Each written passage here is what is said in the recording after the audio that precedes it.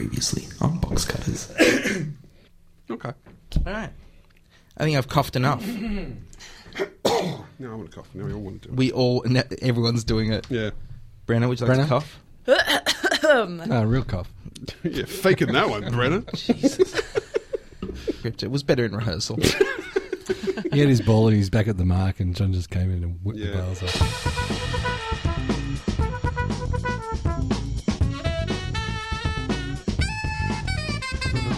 Hello and welcome to Box Cutters episode 326. Get it off my chest. My name is Josh Canal. To my left, John Richards. Hello, listener. To my right, Brett Cropley. Good evening, viewers. In this I'll just episode, take my bra back there, Josh. In this episode of Box Cutters, we are going to talk about the Mindy Project. We've got a Just Don't Bother, which I'm so excited about because it's been a long time, John Richards, since we've had one. The very special shows get to be a Just Don't Bother. We have Letters to Box Cutters. We have One Thing. We're going to finish it up with Pork with a cherry on top from Brenna Courtney Glazebrook, who is also in the studio. Good evening, everybody. It's been an interesting week of television because the US had their Thanksgiving, and therefore a lot of things have been on hold, but a lot of shows have had Thanksgiving episodes, which Australians just don't care about at all. It's always been interesting, I think, for me growing up with American television and seeing all this stuff about Thanksgiving and wondering what it's all about. And I remember distinctly the Brady Bunch Thanksgiving episode where they make a little film about the Pilgrims coming, and they pretend to make it snow in California. And I remember that. It's a terrible episode. See, weird thing is, I remember that because I remember the snow effect and thinking, I'd like to try that at home. I'd forgotten the Thanksgiving element of it completely. Right. Yeah, right. To me, that whole episode is about people trying to make snow.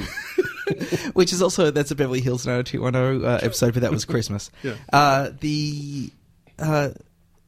Growing up in Australia and seeing all this sense of how important Thanksgiving is from watching on television, that it's a huge holiday, and then having spent a couple of Thanksgivings in the US and realizing it's just an opportunity for people to eat a lot and watch football. Isn't it really just the eve of Click Frenzy? Yeah, well, now it is. I was going to say, isn't Thanksgiving just the American Christmas? Well, it is when people go home, because it does seem to. That's what I find weird. Is that all the things we think of that you do at Christmas? You know, the eating too much, the being with your family.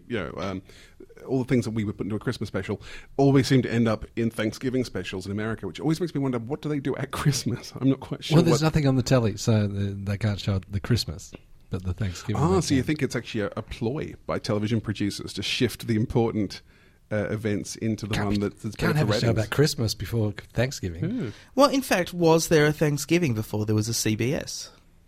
CBS invented I think Thanksgiving. CBS invented Thanksgiving. And, Do you know that the Canadians have Thanksgiving as well on a completely different date? it's in October. Yeah. Well, the president did actually move Thanksgiving back to the second last Thursday of November in response to the retailers wanting more time for Christmas. What? What were you That talking actually about? happened. When? Who? That actually Who? happened. It When? used to be the last Thursday of November. It got shifted back to the second last Thursday of November. I think you're talking nonsense. Which Brett president Cropley. did that? Yeah. Brenna, could you please look up which US president Shifted Thanksgiving back a week. Yes, I can. Remember when Box Cutters was all about television Well, it still is. I tried to make it all about television, then it just became about US politics. and history? Which probably is why we start every show by kicking things off with the Box Cutters news.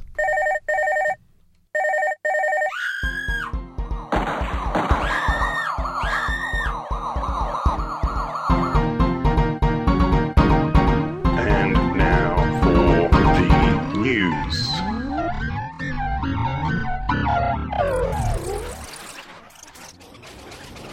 People fill our lives with joy, and then they die. That's what happened this week to Larry Hagman.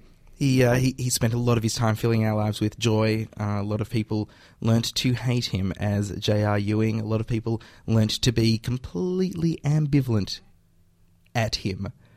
As Major Nelson. As Major Nelson. But he was instrumental in many shows that that have led to Aaron Joan. He passed away during the week. He was, though, it's worth pointing out, it was in the second highest rated US entertainment show of all time, the revolution to the Who Shot JR storyline in Dallas. 41 million viewers.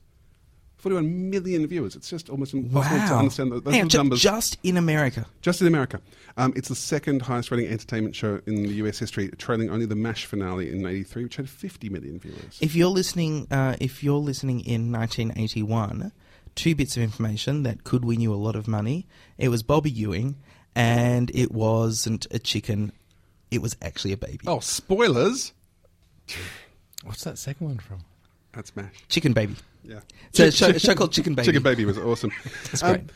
Larry Hagman actually died in Dallas, possibly ironically. He was there filming new episodes of Dallas? Yeah, in fact, they were up to the Dallas episode? they were the 6th episode of season 2, so I'm not quite sure what they're going to do with that. But apparently Dallas was considered a hit by TNT, and it's going to begin airing January 28th, series 2. I think the producers were preparing for that. They did bring back an aging cast to tie in the previous series with the current series, and there was always chance that these people were just too old to keep going on. So I'm sure they have contingencies in place. It's also mentioned he was surrounded by friends and family, including Linda Gray, his on-screen wife. Oh, lovely. In the original series. He died of cancer of some sort. Who else is dead this week, John Richards? Oh, I got a Brett Cropley for all my dead people news. Brett Cropley. Who else is dead this week? Emily Squires, who died at 71. Now, you may not know her, but she was a long-running director of Sesame Street, going from 1982 to 2007, and also writing for the program. Well, and Sesame Street News brings us to the... some would say the biggest news. It all happened so quickly, all within a week.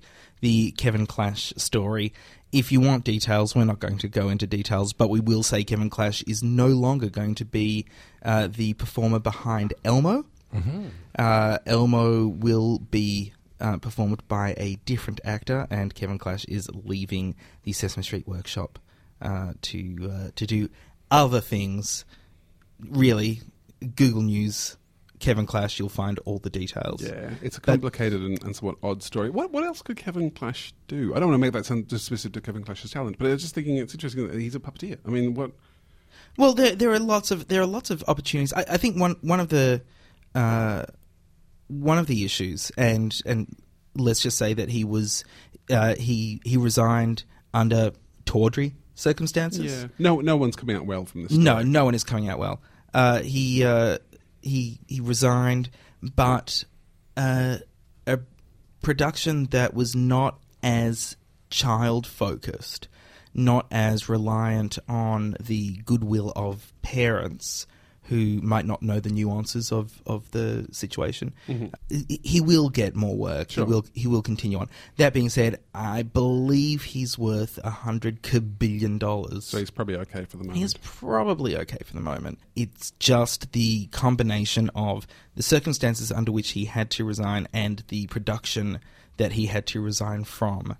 That is a large part of it. So Kevin Clash having been a guest on our show, we thought it's worth mentioning. It's not worth going into the details for. Brett, you found an interesting piece about the ACCC. Something from the Register in the UK, which they do cover a lot of stuff that goes on in Australia. It's everything kind of technological. The ACCC has put a submission into an inquiry being run by the Australian Law Reform Commission, which is looking at bringing copyright law into line with the digital economy. Their submission. Can I summarise, because it's already confusing because there are so many organisations that we're not aware of. Basically, this is about looking at copyright law and the current environment and current attitudes towards copyright, mm-hmm. and trying to bring copyright law in line with the attitudes of the people. Yes, and what actually happens, and the ACCC has actually gone the actions of copyright holders, saying that the blunt instrument of copyright law is a bit of a crutch in the hands of lazy businesses, basically saying that they're trying to hold on to their dinosaur business models while the world moves on, and copyright law should actually more reflect the real world. We'll we'll put a link on the Box Cutters blog to that article, which also links to the Australian Law Reform Commission list of submissions, which is very confusing to go through. I tried going through it, and I don't even know where to begin to look, but you're welcome to look. What that, I think, means for you, John Richards, is that you can go back, do season 1 of Outland again with all of the potential copyright infringements that you wanted to put into it. But couldn't. Yeah. But couldn't because lawyers were too lazy. Is that that's what? The gist, isn't it? That's my understanding. Actually, that's probably about right. Speaking of people being too lazy or not wanting to do stuff, John, Chevy Chase. Is it Chevy or Chevy? I don't really know. It's probably Chevy. It's just shut up and get back to chewing your saliva, old man. He's been a bit of a thorn in the side of Community, the much loved sitcom, something around this studio, and in fact, I think it's probably not unfair to say he's one of the reasons why Dan Harmon got pushed out of his own show in the first place. I think he was seen as the star by certain money people, perhaps, because he was a name. Anyway, he's been a bit of a problem from the beginning, which is also why they made him a villain, I think, in season 2, which that's what you do when you get annoyed. And he has quit. He's quit the show in the middle of towards the end of the 13 episodes, which make the season 4, which is not being run by Dan Harmon, which no one expects the show to be continued from anyway. He has, by mutual agreement, agreed to leave the show. Yeah, really, he's really leaving when it means nothing. Well, the weird thing is they've already filmed the final episode for the season, but they haven't filmed episodes 11 and 12, just through the shooting schedule. So he will disappear for 2 episodes, reappear for 1 more. No one's really expecting another season of Community, but if there was, I don't think it matters. I think he's a character you could lose quite easily anyway from the show. There's already enough characters just bring in there. Chang in a bit more. But you don't even need to. But there's just give Shirley a bit more to do, because she's always been a bit under-realised anyway in that show. So Chevy Chase, who's been being just miserable about everything, has now been shown the door. In news just in, Chevy Chase says to John Richards, "If you love Shirley so much, why don't you marry her?" And then he used the N-word, because that was the story from a few weeks back. Which actually, to be fair, he was trying to make a point about his character, and I think people took that out of it. Anyway, go on. Yeah, no, that's relevant. I think it gets to a point, though, where you become known for a certain thing amongst the people that you're working with, that nobody's going to listen to you and everybody's going to take everything out of context just because they don't like you. Yeah. I believe no one liked him and he didn't like anybody. That's pretty much. He famously did quote a saying that he basically took the show just to make some money. The hours are hideous, and it's still a sitcom on television, which is probably the lowest form of television. Yes. And the Chevy Chase show. Anyway. Yeah. This is from a man who made the Vacation movies. Let's just point that out. Hey, Vacation was a good film. European Vacation, not so great. And Christmas Vacation, terrible. But actual Vacation, that was a good film. Shut up. Tell me about the International Emmys. Well, I've not heard of this thing. They are clearly the most glittering prize in all of television. The International Televisiondom. Emmys. Monday 19th of November, the International Emmys were awarded. And it's actually kind of interesting, because we always talk on this show about... We try to take an international look at television, but we very rarely look at non-English language programming, because it's often quite hard to find, or to find a version which is subtitled so we can read it. And I'm just not willing to learn that many languages. No, which is because I always wanted to watch the Spanish version of Life on Mars, which I never managed to find a subtitled version, so I've never had a chance to that. But the awards were held for the International Emmys, so again, much loved show by this program. Black Mirror won the award for Best TV Movie Miniseries, the Charlie Brooker series. Series 2, I believe, is being written as we speak. Cannot wait. And the other English winner there was Terry Pratchett Choosing to Die, a documentary about Terry Pratchett choosing to die. To die, pretty much. It's in the title. He is dying. He has Alzheimer's, I believe. And something degenerative. And he has something degenerative. He wants to be able to control his own death, and that's a documentary about that. And that won the best documentary. The best drama went to a French police drama called Baco, or possibly Braco, which is from Canal Plus. And this is the one that surprised me a bit. The non-scripted entertainment category was won by Active TV, 7 Network, ABC Studios for The Amazing Race Australia.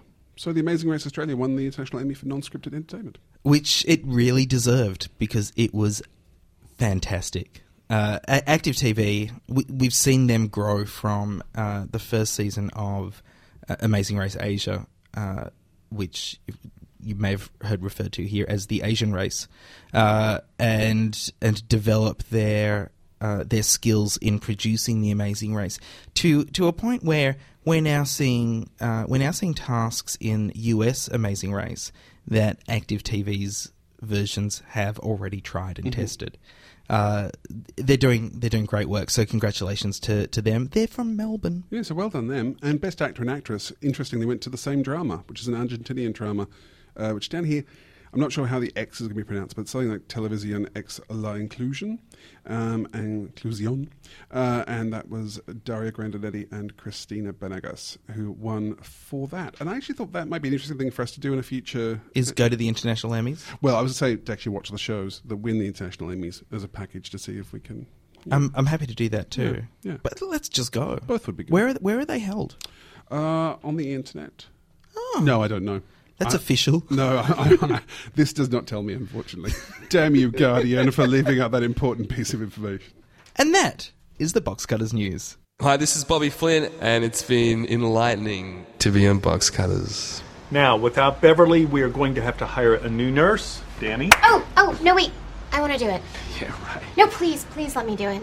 Now that I'm in my mid-20s to early 30s, I just really want to take on more of a leadership role here.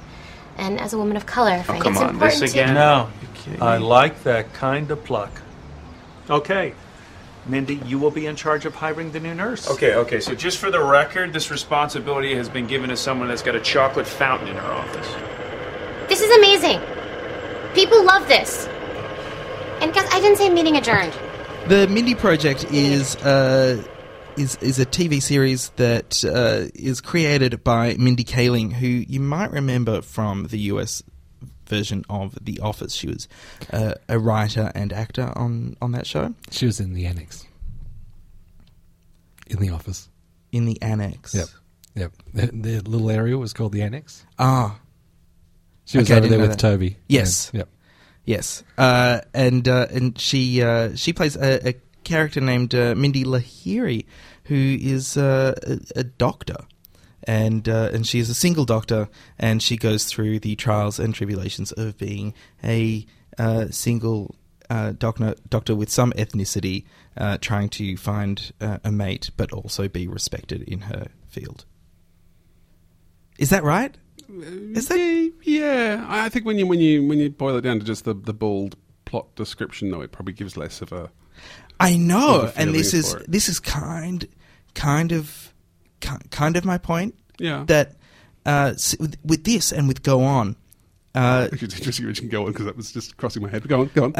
With this and Go On, the concept of plot doesn't really matter to the show itself. It could be any setting, any characters. It's more about the reactions and the personal journey that really aren't that informed by what the character does for a living or what the adventures of each episode are. Am I taking though from your way you don't have a tone, from your lack of tone? I mean, are you saying that's a bad thing? Is that your feel? Is your take? No, I don't think it's necessarily a bad thing because you can still write some really entertaining comedy. It's more a trend that I'm noticing, or a pattern that I've noticed recently with sitcoms. Like you can do the same thing with Community. If you say it is about a group of people who go to community college and they form a study group and take some classes together. Yeah. It doesn't sound like it doesn't sound like a fantastic show. It's really interesting because I mean, with this show, I hate the name Mindy and I hate the word project in the title of anything. So I went in with really low expectations, and I actually quite liked the 3 episodes that I watched earlier today. The weird thing is, I actually found the first one to be the best, and I think there was a slight diminishing returns on them. But it was interesting that thing, because now you point out that she works as a doctor. They work in a clinic. the hire a new nurse on one of the episodes. But in fact, none of that's really relevant to the plot. And I don't mind that so much. Like, clearly it's a place to put them together. And like you're saying, they could be anywhere. They could be in an office. They could be, working in a school. And now you're putting on a show where I go, well, is it a bad thing that because the medical stuff would have been quite boring if they'd focused on that in a way. It was interesting because this is purely a style exercise, I felt. Like you're saying, there's nothing about the plots or the characters necessarily that's new. But that first episode in particular seemed to be doing a really interesting single-camera comedy thing, that it was dialing down the comedy. There's a lot of very funny jokes in there, and they're done really well. But compared to something like, say, Community or 30 Rock, which is hitting the jokes, this was almost deliberately burying the jokes and doing something I love in shows, which is where a character will actually say, oh, that's quite funny, to someone. I love it when people do respond to a funny joke by pointing out it's funny, like people do in real life. And that was in the first episode in particular. Yes. There's some very nice jokes that are referred to like that. I watched this so long ago that I can't remember if I've seen 2 episodes or 3 episodes. Mm-hmm. I believe it may have only been 2 episodes, and I was not very impressed by it. I think she is great. I think she is a great talent. And I don't think she's using herself to her fullest extent. I think I was used to seeing her character on The Office pushed to new levels, of being self-absorbed, and how far could she go to maintain this horrible character that she was in The Office. And in the Mindy Project, it seems like she just doesn't have as full a sense of her character. Or I wonder if it's more a sense that because I did feel that first episode was the best for me, and almost felt like I wanted her to dial it all down. Like, I think the closer it got to Girls, the better it would get. Like, if it was actually, it's almost like Girls is buried in that show. Like, it actually wants to be a dramedy that's quite quiet, but is sort of being a comedy at the same time. But I don't know. I mean, there's some stuff that definitely made me laugh out loud. The first episode is a lovely, spoiler joke. Lovely bit at the beginning where she's doing this voiceover about meeting this guy in an elevator and how they fell in love, and she would love romantic comedies. And then it cuts to this police woman saying, yeah, this isn't really explaining how you got arrested. And it's just such a great kind of gag to go, this is the twee world of Mindy's brain versus what the real world is. But yeah, I don't know. And that opening set up an expectation or a hope for me where I really wanted, and because of the word project in the title, I really wanted each episode to be a different character in search of romantic comedy. It is a weird title because it really just it doesn't mean anything. Is it a title like Joke in Progress? Well, I think it's meant to be. Yeah, I think that's the joke. So the project is to get Mindy coupled up and well, Mindy to be a better person, because she makes those comments about, I used to be like that in my 20s and now I'm trying to change, I'm trying to grow up, I'm trying to be this person. But it is slightly offhand in a way that makes you, actually maybe that's what it is. The show just feels unsure of what it is, perhaps. So I enjoyed it, but it wasn't. There are great bits where you see her home life as a child. And the Indian culture, I believe, is a culture that isn't widely represented on American television. It's something that we've seen a lot here, where we have Indian characters and everything. Yeah, we're really great at representing Indian characters. But we've seen a lot coming from the UK. Yes, that is true. And so we're quite aware of what things are like inside an Indian household, and it's interesting to see similarities between Indian households in England, Australia, and the US. How there aren't that many differences, but also that someone is showing an ethnicity other than black or white or big fat and Greek on American television. There's one episode where and I felt probably the weakest episode, where as a group, as a sort of work outing, they all go out to this nightclub, and it's an interesting bit where she's basically saying, these are footballers or some American sports people. I didn't know what sport they play, and she's going in the VIP area, and she's going, no, black people love me, and I was going, shut up, you can't say. No, I can say that. Black people really love you, and it's just really interesting to see, one minority referring to another minority, and all the white people freaking out, going, no, you're not allowed to say that stuff, and that is actually kind of fun. But yeah, I don't know, it's funny, isn't it? It's a weird, it's a slippery show to review. It is a slippery show. Brett, why did you love it? Why did you love the pants off of this? This is a bit like Go On again. It's a show you can do while playing around with your second screen. Yeah, while yeah. So can you not talk about that here? but no, it's So because when you mentioned Go On, I agree. take it back to doing the ironing, but I don't do ironing. So you can definitely tweet while you're watching this. I'm very distracted by Chris Messina, who's also another gynecologist, who's also. His character is a gynecologist. Yes. He plays a fairly pivotal character in the newsroom, and I'm very much thinking of his character there brought in as a gynecologist. Is he the tough guy in this? Who's the sort of more rougher doctor that she works with? That there's a slight will they won't they, or am I? He's the short, dark, kind of stubbly. Yeah. Danny Castellano. Yeah. Castellano. That sounds right. Who's meant to be a bit more street because he went and saw Springsteen. You know, they're fairly competitive. They both want to be, I guess, head of department in the clinic that they're in, and want to have the responsibility for hiring and firings and stuff along those lines. So there's quite a bit of competition between them.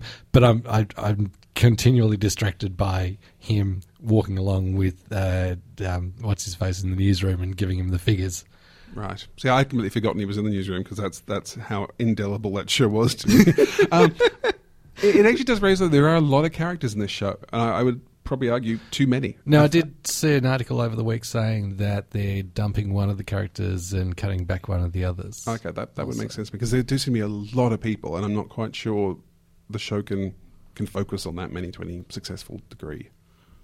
It airs on Fox in the US, which is interesting because it was originally commissioned by NBC.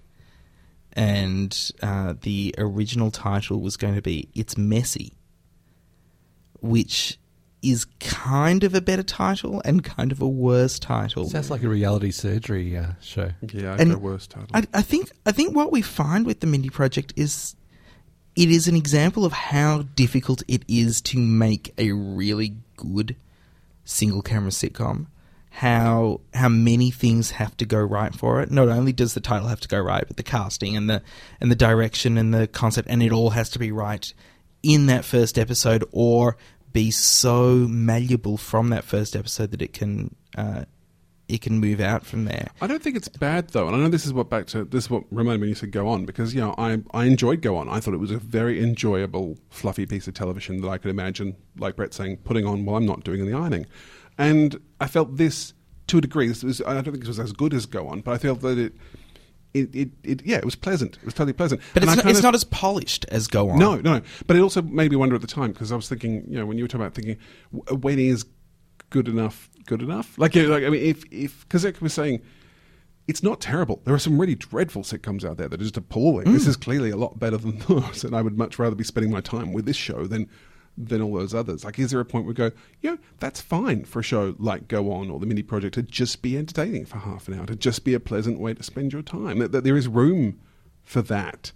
There's room for the Eurekas of the world next to the West Wings and the Wires. You don't necessarily everything having to be the best ever. Except that that's the way that television ratings work. Mm-hmm. Television ratings look for the best ever. And that's why 2.5 Men has been such a success. Because 2.5 Men is seen to be the best rating and appeals to such a large number of people. The Mindy Project has a much more difficult mountain to climb, where there's a whole lot of people who are used to watching 3-camera laughers. They're used to watching things like 2.5 Men, where the jokes are spelled out for them. Then there's a whole bunch of people who are used to watching shows like The Office and like Community. Mm-hmm. It's a much smaller group. They're used to having the jokes there and finding where they are and thinking of themselves as a little bit smarter than the 3-camera people usually, and just because they don't need those cues, so they're in that boat. If you've got people who have learnt to appreciate the lack of cues with quality all the way up on that end of the scale, and you've got people who just like having everything spelled out for them. The Mindy Project and Go On, and they both end up in this kind of limbo state where everyone can like it and it's inoffensive, but who is it going to appeal to? Is there a large enough audience in the middle that isn't being catered for at either end of the spectrum? But that's more when you're trying to appeal to an audience that you just don't want to switch off. So these are shows that you're not going to be tuning in for, but you're not going to be turning off when they're after the show that you like. Right. Yeah, that's my feelings. These are the shows you put on after one of the big hits to stop you. And like, so if it goes, say, Simpsons, The Mindy Project, and then American Idol, exactly. I'm not going to turn off The Mindy Project in between the two. Because it's pleasant enough, you'll enjoy it and go, I quite enjoyed that, and it can help make a good night of television. That's a very old school approach to television, obviously not the ones that we actually watch television as, or indeed I think most of the box cutters audience, but that is a traditional broadcast television model, and I've got nothing against the idea of the shows being excellent sandwiched with shows that are good. You know, they're okay. You know, I don't know. It's an interesting idea, I think, and certainly I would rather a show like that had the time to become great. I'd argue some shows like The X-Files, for example, if they'd been cancelled in the first series, we probably wouldn't remember them. Yeah. But they were given time to do some really interesting stuff. And maybe the Mindy Project will do that as it settles down. Hello, I'm Paul Verhoeven from Steampunks, and when I'm not flensing things in the dark, I'm listening to Box Cutters. Oh, yeah. We often talk on Box Cutters about shows that you absolutely must watch, and that is largely what review shows do, and shows that review other shows say, you should watch this. Very rarely do shows go back in time to tell you about programs that you should just not bother with. I like to call it must-miss television. If you don't watch one show this year, this is the one you shouldn't watch. Wow, I already haven't watched many. I'm well above my quota. I know. So just don't bother. A segment. I think this is the fourth I've done. I was trying to work out earlier today. I wanted to tell you guys about Naked Jungle. Please do, because I have... Okay, from the title. From the title, I believe this is like a high-powered LA, like Hollywood power play thing where people have sex for roles and production credits and really kind of like a Models Inc. kind of like a thing. action or something. I can see how that could work. Yeah. It isn't. Now, I'm going to give you some context before we start. A couple of things you need to know about. So, Keith Chegwin is the first one. Keith Chegwin was an actor, he was a musician. He's this is all UK we're talking at the moment. Cheggers to his mates. Cheggers to his mates. He's best known here in Australia and probably in the US, I would say as well, for his appearing in Ricky Gervais's Extras. He's in I think it's the first episode of Series 2. But in the UK, he presented kids shows in the 70s and 80s, like Multicoloured Swap Shop, Cheggers Plays Pop, and Saturday Superstore. So he was really well known as a kind of kids entertainer presenter. Not the host, usually kind of the wacky offsider. For Australians, probably like Jonathan Coleman, perhaps. For American and Canadian listeners, yep, on your own. But yeah, that kind of... American Canadian listeners, Google Jonathan Coleman. Yeah. So he was kind of the wacky guy that rather would do than Googling the actual guy that you're talking about. Yeah. Andy Google. Richter? The other thing you need to know is about Channel 5, which in England, this period was a famous... Dawn Airy, who was the program controller, famously said they represented the 3 Fs, which were films, football, and fucking. Their goal was to reach a 5% audience share at this time we're talking about. That was the goal. The dream was that 5% of people would watch Channel 5. I was actually in the UK at this time, and I seem to remember Channel 5 being a really weird mix of films, sports, soaps, and documentaries about Hitler. Like, they loved a documentary about Hitler. They obviously proceeded very quickly after they first launched when they had Topless Darts and a bunny presenting the weather. The Topless Darts went, and then documentaries about Hitler came in. Because, hand in hand, they're two sides of the same coin. So damn many of them. Imagine if they'd had Topless Darts about Hitler. Of people throwing, like, the dartboard is Hitler's face. What if it was Topless Hitlers, though, playing darts? Oh. See? It can go wrong.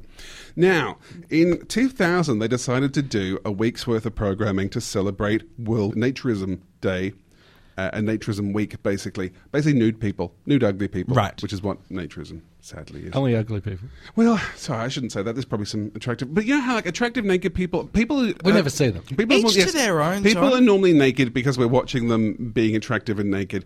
Naturism's more about Not how the way I. Sorry, what? Playing beach volleyball. Yeah, naturism is all about actually just being naked because it's you're an ordinary person and it's life, and yeah, we usually don't see those ordinary people naked. They're usually in burqas. So.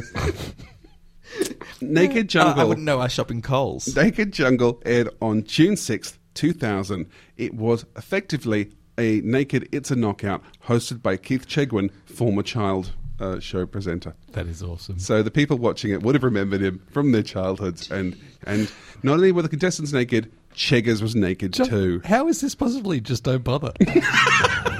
Okay, I'm going to show you boys a clip from it now. Hello, and a warm welcome to a game show with a difference. Hey!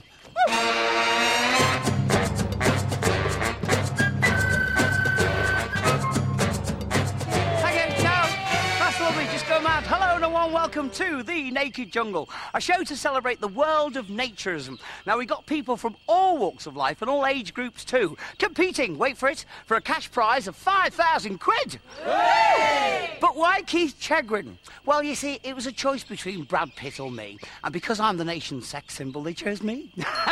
Okay, we got 5 couples taking part. Yes, first round, we will play the men against each other, and whoever wins that, we will find a man's champion. Then the ladies will play against each other, and we're looking for the women's champion. Then they'll both go forward, the 2 winners that is, to play in the Temple of the Body for that cash prize of 5,000 quid.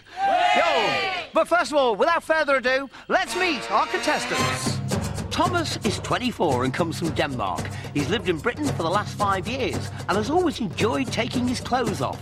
He was born that way, he says. Andy is from Middlesex and has got 4 children. He's only been a naturist for a couple of years, but he likes to take his clothes off anywhere where people don't mind. Glenn says he's a naturist for 2 reasons. Half because he likes doing it, and half just to be rebellious. He's married to Cindy, one of our female contestants tonight.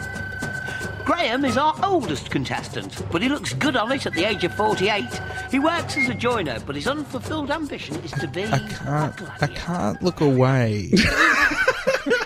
And I don't want to keep watching. So I don't know what to do, John. I'll give you a little bit more information about this. So the set they're playing on is actually from an English children's show, Jungle Run, which ran from 1999 to 2006. It was actually quite a long-running show, and was effectively a fully clothed children version of the game that we're watching. A good. Yeah, and as we've seen, there are 2 teams of 5 men, 5 women. They have to compete against each other. At the end, the men and women who win compete for that huge cash prize of £5,000. Imagine all the trousers you could buy with that. And in order to win the games, you have to try and collect as many fig leaves as possible. That was the motif they're going through all of this. So hang on. To celebrate nudity, mm-hmm. The aim of the game is to collect the things that is commonly it's an referred ironic to counterpoint. It should also be mentioned that one of the contestants, Andy Crawford, who has a blog, he wrote a piece on this. He claims that Keith Chegwin wasn't intended to be nude. He just turned up that way. Well, according to his blog, he says he wasn't asked to be nude, but opted to join in the spirit of things. The funny thing is that we should point out it's actually not filmed in any kind of deliberately prurient way. Like, they're not emphasising and they're not trying to hide. They're just filming it exactly as they would if everyone was clothed. There seems to be more handheld camera than in a regular game show. No, well, it's a knockout. It's a knockout. Yeah, would have shaky. a lot of that. Yeah. This kind of show would go for that. Try to get in the angle to see the action because you don't know where people are going to grab the. There's no way I can do this without it sounding dirty. Well, there's another interesting thing about that though is because weird enough, I was living in London when this aired. I remember switching this on, watching for a couple of minutes, and changing channels, and it really is. It's just boring. I mean, that is the weird thing about nudity or taboos generally, is that they'll be shocking for the first 5 minutes and then you get really acclimatized. Yeah, and then it's just a really bad game show. But it's a bad game show hosted quite badly. He's a fantastic host. I can't look away. It does it does bring to mind many questions. One being that nudity isn't really the aim here because they're wearing shoes and hats. Well, they're actually wearing safety gear, which is quite funny in itself. There is a health and safety issue. Yeah. Right. Which implies that clearly clothes are important. So what are they really celebrating? And at the same time, it just looks really boring. It is quite dull. It's so infamous, though, this production. And that's the interesting thing about it, that it's infamous in a weird way that even comments were made in the House of Commons in England. This is a quote from the then Culture Secretary Chris Smith. Said inside Parliament, "We've noted in recent days considerable concern about some of the content of television, particularly in relation to Channel 5. Government cannot and should not directly intervene, but I believe that the broadcasters have a commercial and a moral duty to take a good account of the views of the public, and I urge them to do so." That's from Hansard from 12th of June. What time of day was this on? It was late-ish, I believe. After the watershed? It was definitely after the watershed. Which is quite... it's 9:30, I think. What's the solid line in the UK? In the UK, there's what they call the watershed, and basically it's the time before which you can't sort of do anything involving nudity and violence, and it's kind of, it's kiddie safe before that. Right. It comes... Hey, here's some boring word stuff, people. It comes from a German term. It's actually from a term involving geography, and it's the point on a mountain, I believe, in which the rain will roll one way and roll the other when it rains. So it's a divide. It's a very strict divide. Mm-hmm. So. But yeah, it's a geographical term, because I went looking for it one time when I was bored, thinking, why do the English call it a watershed? Like bellwether. Weirdly, it's actually from a German term that means watershed. Pretty much. It's one of those weird German things that's pretty much English. But the comment, and I want to say that for Chris Smith, that some people could say, well, maybe he's just generally talking, he's not really specifically making reference to this TV show, except that the question was about the provision of regional news services on digital television. So the fact that he managed to give an answer that had nothing to do with that meant that he was annoyed. However, there was very few, even though it is so famous in England, there was very little complaint actually about it. There doesn't seem anything to complain about. Well, it's only if you think nudity is offensive, really. But also, this has been going for almost 8 minutes now, and we've only seen the guys competing. Well, because they take turns. So the guys compete in the first section, then the girls compete in the next section, and then they whittle them down until they get the one guy and the one girl to go head-to-head for the final section. Who, incidentally, because I know you're all wondering, it was actually Steve, 39, and Cindy. They only completed 3 of the 4 puzzles in the Temple of the Body, and thus only won £3,000 between them. Oh. But I would say there's only one complaint to the Independent Television Commission. There was only, apparently, about 50 calls to Channel 5. What I do like is this lovely quote here about... we had a call from one woman who thanked us for snapping her out of her postnatal depression. She said it was the first thing that made her laugh for months. There is something very disturbing about a pale, mustachioed, naked man, isn't there? It is funny how some of them look like they've been travelled in time from the 70s. They've just gone, yeah, get the Channel 5 time machine and go back and get those German-looking dudes. There's a film, I believe it is Carry On Camping, but I'm not entirely sure, where Sid James and his mates go to this camp thinking that it is a naturist camp, that they might be able to see some boobs and stuff, and then discover that it is just a regular caravanning camp, and are quite disappointed, but still try to have some fun. Every time I see naturists, I just think of that. I just think of Carry On. And whenever it is not as entertaining as a Carry On film, I'm disappointed. But this is the thing. So these are all real naturists. They're on this show because they think, the body is a thing that's doesn't need protecting. Doesn't need. It's not offensive. Yeah. And so it is weirdly charming that this exists, but it is, again, boring to watch, which kind of also proves their point. It was released on VHS in late 2000. I don't think it's ever been released beyond that. Just to finish off, this was a question asked a few years ago of Cheggers. Do you regret doing Naked Jungle? To which he said, "Oh God, do I. It's the worst career move I made in my entire life. If I could turn the clock back, I would. When they phoned up and said they were doing this program to celebrate naturism, everyone's forgotten that bit. I thought it would be a laugh. They said it was going to go out at 11 p.m. on a Tuesday night, and I seriously thought that no one would watch it. Oh my God, was I wrong?"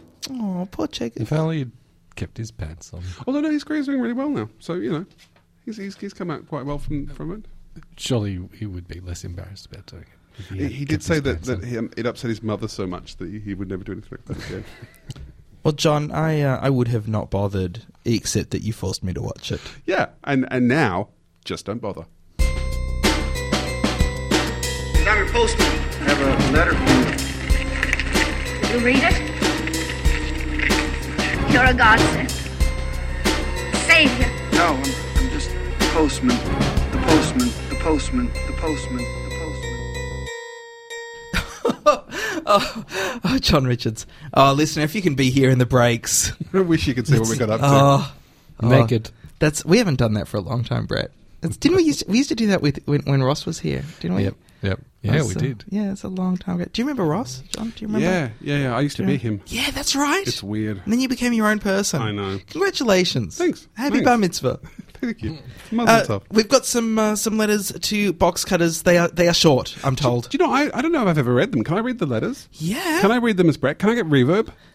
Ben Harris Roxas says, I'd like to hear more of Brett as Sophie. Could that become a regular segment? Maybe Brett could call you, Ben, and just pretend to be Sophie. Is that what you want? Dear Box Cutters. Go on, you started now. You started now. This is Brett. That's all I can do. That's all I can do. You know, they're trying to poach him for an improv troupe. Yeah. Lisa says, the music in the Youth Off the Street ad sounds like the Q Lazarus song, Goodbye Horses, that Buffalo Bill dances to in Silence of the Lambs. Totally creepy, not a great choice. Thanks, Lisa. Oh, that is creepy. I should point out, if you haven't listened to last week's episode, you should, because that will make these references make more sense. that will, and yet maybe just the obscurity is interesting. No, but no, go to boxcutters.net/episode 325, and you can hear all about those things. As it was a good episode too. And finally, David Ashton has written, I can't believe you still haven't made any George Entwistle as returning to playing bass for the Who jokes. That is incredibly specific. Also slightly wrong, because John Entwistle was actually the bass player for The Who. But yes, that's a reference to the BBC Director General standing down, and I know that because I googled who was the bass player of The Who to discover 100 versions of the George Entwistle is returning to play bass for The Who joke. So it's out there. It's out there, David. It's been done. If you'd like to send a letter to Box Cutters, you can by emailing us, hooray. at boxcutters.net. Or you can leave a message on the blog like those good people did. The blog's at boxcutters.net. You'll see the episode.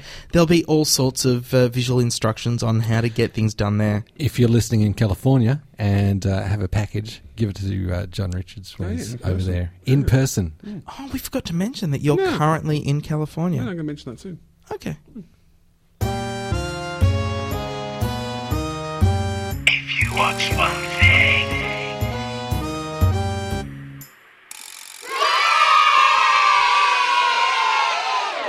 My one thing this week is Problems with Sam Simmons, 8 p.m. Wednesday on ABC One. Can I do my one thing? Please. I would be choosing to watch on Sunday the 2nd of December, I think it's at 4 p.m, I'd be watching Outland, the ABC's acclaimed science fiction fan club sitcom, which is playing at the Marriott in Burbank in Los Angeles as part of BentCon, the gayer Comic-Con, which I will also be a guest at.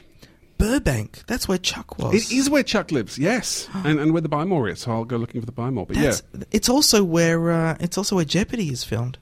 That is also true. Yes. That's so exciting. I think it's actually also where Rove McManus films his. You're like a famous show as well. one. So I'll be in Los Angeles from tomorrow, our time. Yesterday, your time. If you listen to this as soon as it's downloaded. But I'm going to be in the US for a few weeks, and I'll be going to see Craig Ferguson being taped. Go see Rove McManus being taped. Craig. They say Craig. That nobody will understand. Who says Craig though? The Americans. Because he's Scottish, so I'm going to call him Craig. He says Craig as well. I don't think he does. So tickets are still available to see Outland at the Marriott in Burbank. The Marriott. I think you just buy like a day ticket, but it's a very reasonably priced festival, and you can also see Jane Espenson from Buffy and writers from Warehouse 13 and Once Upon a Time and all sorts of others. My one thing is a little thing on ABC2 Friday night, 10:25. Jack D live at the Apollo, which is the Hammersmith Apollo in London. Oh, not the Apollo in Harlem, New York. No, not the famous one made famous by James Brown with his Live at the Apollo Volumes 1 and 2, with an excellent version of It's a Man's World. So I don't get, so Jack D and James Brown on stage. Just Jack D. James Brown's dead. Looking for the treasure under the big W. Right. That's It's a Man's World, isn't it? So, I'm thinking the right one. I thought that was the Phil Silvers show. It just goes flying out over the edge. Hey, my pork is done. John Richards, because I haven't had an opportunity to listen to last week's show as yet. It's very good. Cherry on Top, does that have its own... No, it doesn't have a theme tune yet. There's no particular... Because it was still being debated, the actual change. So how do we know when Brenna's ready to do her stuff? I think in many ways Brenna is like a force of nature, and one does not get ready for Brenna. Brenna just happens. Mm-hmm. Before she happens, though, Mm-hmm. I've done another bit of just stupid self-plugging since I managed to shove the other one in that other section. Which is thanks. Are you being served? Friend of Box Cutters, Ben McKenzie, and myself have a project for next year. This is my final chance because I'm going overseas. I won't be on the episodes to plug it. We are doing a live performance / podcast project for the year entitled Splendid Chaps, A Year of Doctor Who. And if you're a fan of Doctor Who, we'll be doing a monthly presentation with a panel in which we look at one specific Doctor's era and a broader concept from Doctor Who in itself, which will then be released as a podcast on the 23rd of each month. We'll be covering the 11 Doctors leading up to November 23rd, which will be the final episode released for the 50th anniversary of Doctor Who. The final episode is coming from Australia Centre for the Moving Image. The first episode, it's probably Trades Hall. It was still kind of... but it's probably going to be sort of like Sunday the 13th of January. We're going to have guests of the Bazura Project's Lee Zachariah, Triple R's Nerida Haycock, and the designer of the original Cybermen, Alexandra Tynan. Great. It's being hosted by Ben McKenzie, myself. Your announcer is Petra Elliott. And our musical guest is Geraldine Quinn. How awesome is that? That sounds amazing. Doesn't that sound amazing?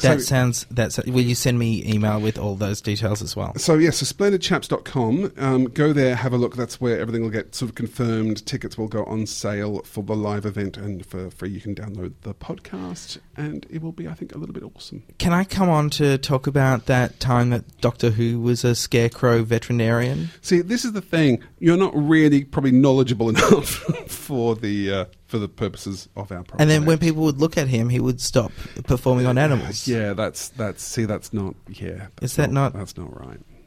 Is that? And then he did the voiceover for the... So Splendid Chaps, A Year of Doctor Who, and every month we'll be moving to a different location, but go to our website, splendidchaps.com, to keep up to date with that. Is Brenna ready for us? I think she is. I'm always ready for you three. Yay! But we need a thing. You got to announce yourself, or someone has to announce you. Hello, Brenna Connie Glazebrook. Hello, the cherry on top. Cherry on top. I forgot to come in rollerblading in my cut-off denim jeans and bikini top. You always are in my mind. Brenna, what cherries do you have to put on top of this episode of Box Cutters? Well, quite a few. Josh, just earlier at the very, very top of the program, you were talking about fake snow. Funnily enough, today when I was in Aldi, my favourite shopping place ever, not joking, what a bargain. If I ever get famous, I will definitely promote that shopping centre. Anyway, enough of my Aldi love. There is snow in a tube.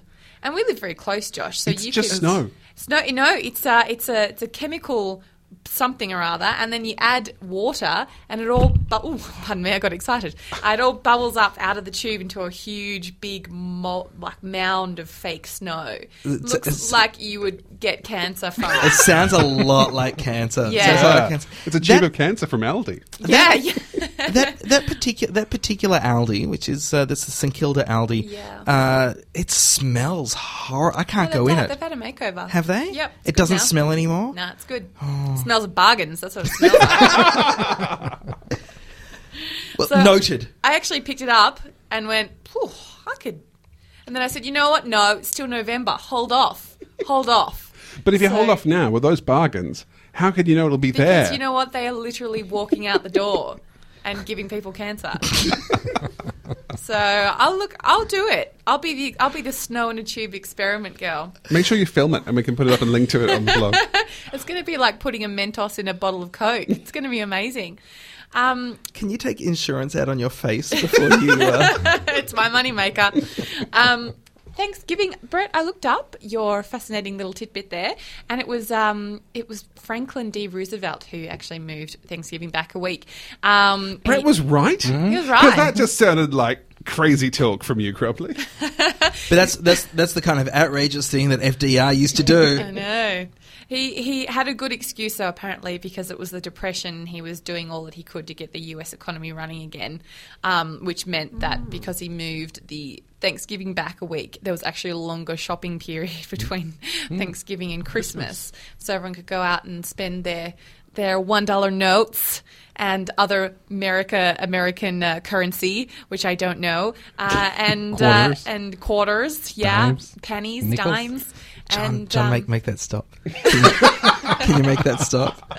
You got a second round of Brett Sophie. You can have one round of me being an American. Well, the weird thing is you actually sounded Canadian. That was the weird thing, that Brenna actually ended up sounding Canadian. So Brenna sounded Canadian and Brett just sounded like Irish. Loonies and toonies? I thought that I would... Look, I also have a feeling, just from watching Community deleted scenes, that Chevy Chase would be a bit of an a-hole to work with. But I can't help but always have this sort of sweet, memory of him from the You Can Call Me Al film clip with Paul Simon. I just love him so much from that film clip. Not necessarily from Memoirs of an Invisible Man, but just from the Paul Simon film clip. And I thought, I'm going to stand up for Chevy. I think he's getting a bad rap. So I did a little bit of research on him, and he's apparently an active environmentalist, which is great. And he's a charity fundraiser. He raised money and campaigned for Bill Clinton in the 1990s, which is good, right? Yeah. No, I'm right. A big Clinton fan. Big Clinton fan. Yeah, he criticised President George W. Bush during a speech at the People for the American Way benefit at the Kennedy Center, referring to the president as an uneducated, real lying schmuck and a dumb F-bomb. So I thought, you know what? He's not all bad. Oh, he's bless not you, all bad. Brenna Glazebrook. Isn't that lovely? If a woman like Brenna can find the good in someone like Chevy Chase, I think that gives us all hope. You're all Chevy Chases in my eyes. International... Yeah, she means that. The International Emmys, which I didn't even know existed until today. What a wonderful thing. And I so wish that that they would give an award to the crime drama Inspector Rex. I just want to see a German Shepherd get up on stage and take an award and give it a little speech. Yeah. If only we were still making Skippy. Oh, yeah. What's that, Skip? You'd like to thank all the producers. And I think that his Ham Roll should win Best Supporting Actor in that. If for anyone, Commissar Rex or Inspector Rex? I'm familiar with his work. Yeah. Brilliant. It's so brilliant. I love the fact that if you ever watch Inspector Rex, you assume that any dog-related crime-solving show is going to have to be fairly simple, child-friendly crimes. But no, it's often things like drug abuse or copyright infringement. It's just insane stuff that Inspector Rex is. There was an episode where one man got HIV, so he went to go and kill everybody in his orgy party. So that's like not really child-friendly or how's a dog going to say? What's German child-friendly? That's very It's different in Germany. We were talking about problems, Sam Simmons problems. Interesting fact about Sam Simmons is I have also made out with him. So this segment's just becoming make out with Brenna Courtney English. You'll tell us each week who you've kissed on the show. It's like we'll be wondering, we'll get to the end. Who's it going to be? Will it be Angela Lansbury? We're not sure. And then it'll just be like, I've definitely made out with Angela Lansbury. Back in her bed knobs and broomsticks phase. She was a hottie. I'm quite prepared for you to save this information for another episode, but with or without moustache? Well, it happened a few times over a course of years. So, firstly with bald and no moustache, and then secondly with moustache and bald, and then hair and moustache. It was like Job, lights off, glasses on, hair down. There was definitely a winning combo, but I don't want to go into that. Oh, Brenna Courtney Glazebrook, thank you so much for your cherry on top. You're welcome. Now brings us to the end of Box Cutters episode 326. I want to say thanks very much to John and Brett for carrying me through this episode. I did no prep at all. And yet it made no difference. That's Maybe it's our best one. That is so upsetting. It's so upsetting. Until next week, when I will not be in the US. My name is Josh Canal. I'm John Richards. I'm Brenna Courtney Glazebrook. And I continue to be Brett Cropley. Thanks for listening to Box Cutters. Catch us again next week. Same bad time. Same bad channel. And hey, let's be careful out there. Box Cutters is produced by Josh Canal with Brett Cropley and John Richards and help from Courtney Hocking and Dave Lawson. Peter Wilson from Soup Giant is the man behind making sure you can actually download stuff. He's good that way. We'd like to thank 3RRR, the greatest radio station in the world, for letting us use their studios to record this podcast. Find them on the web at rrr.org.au or 102.7 FM if you listen to radio the old-fashioned way. If you enjoyed this podcast, you can show your appreciation by leaving a positive review on iTunes, or maybe just telling some friends what they're missing out on. You can also donate actual cash money to us by using the donate button at the top of our website.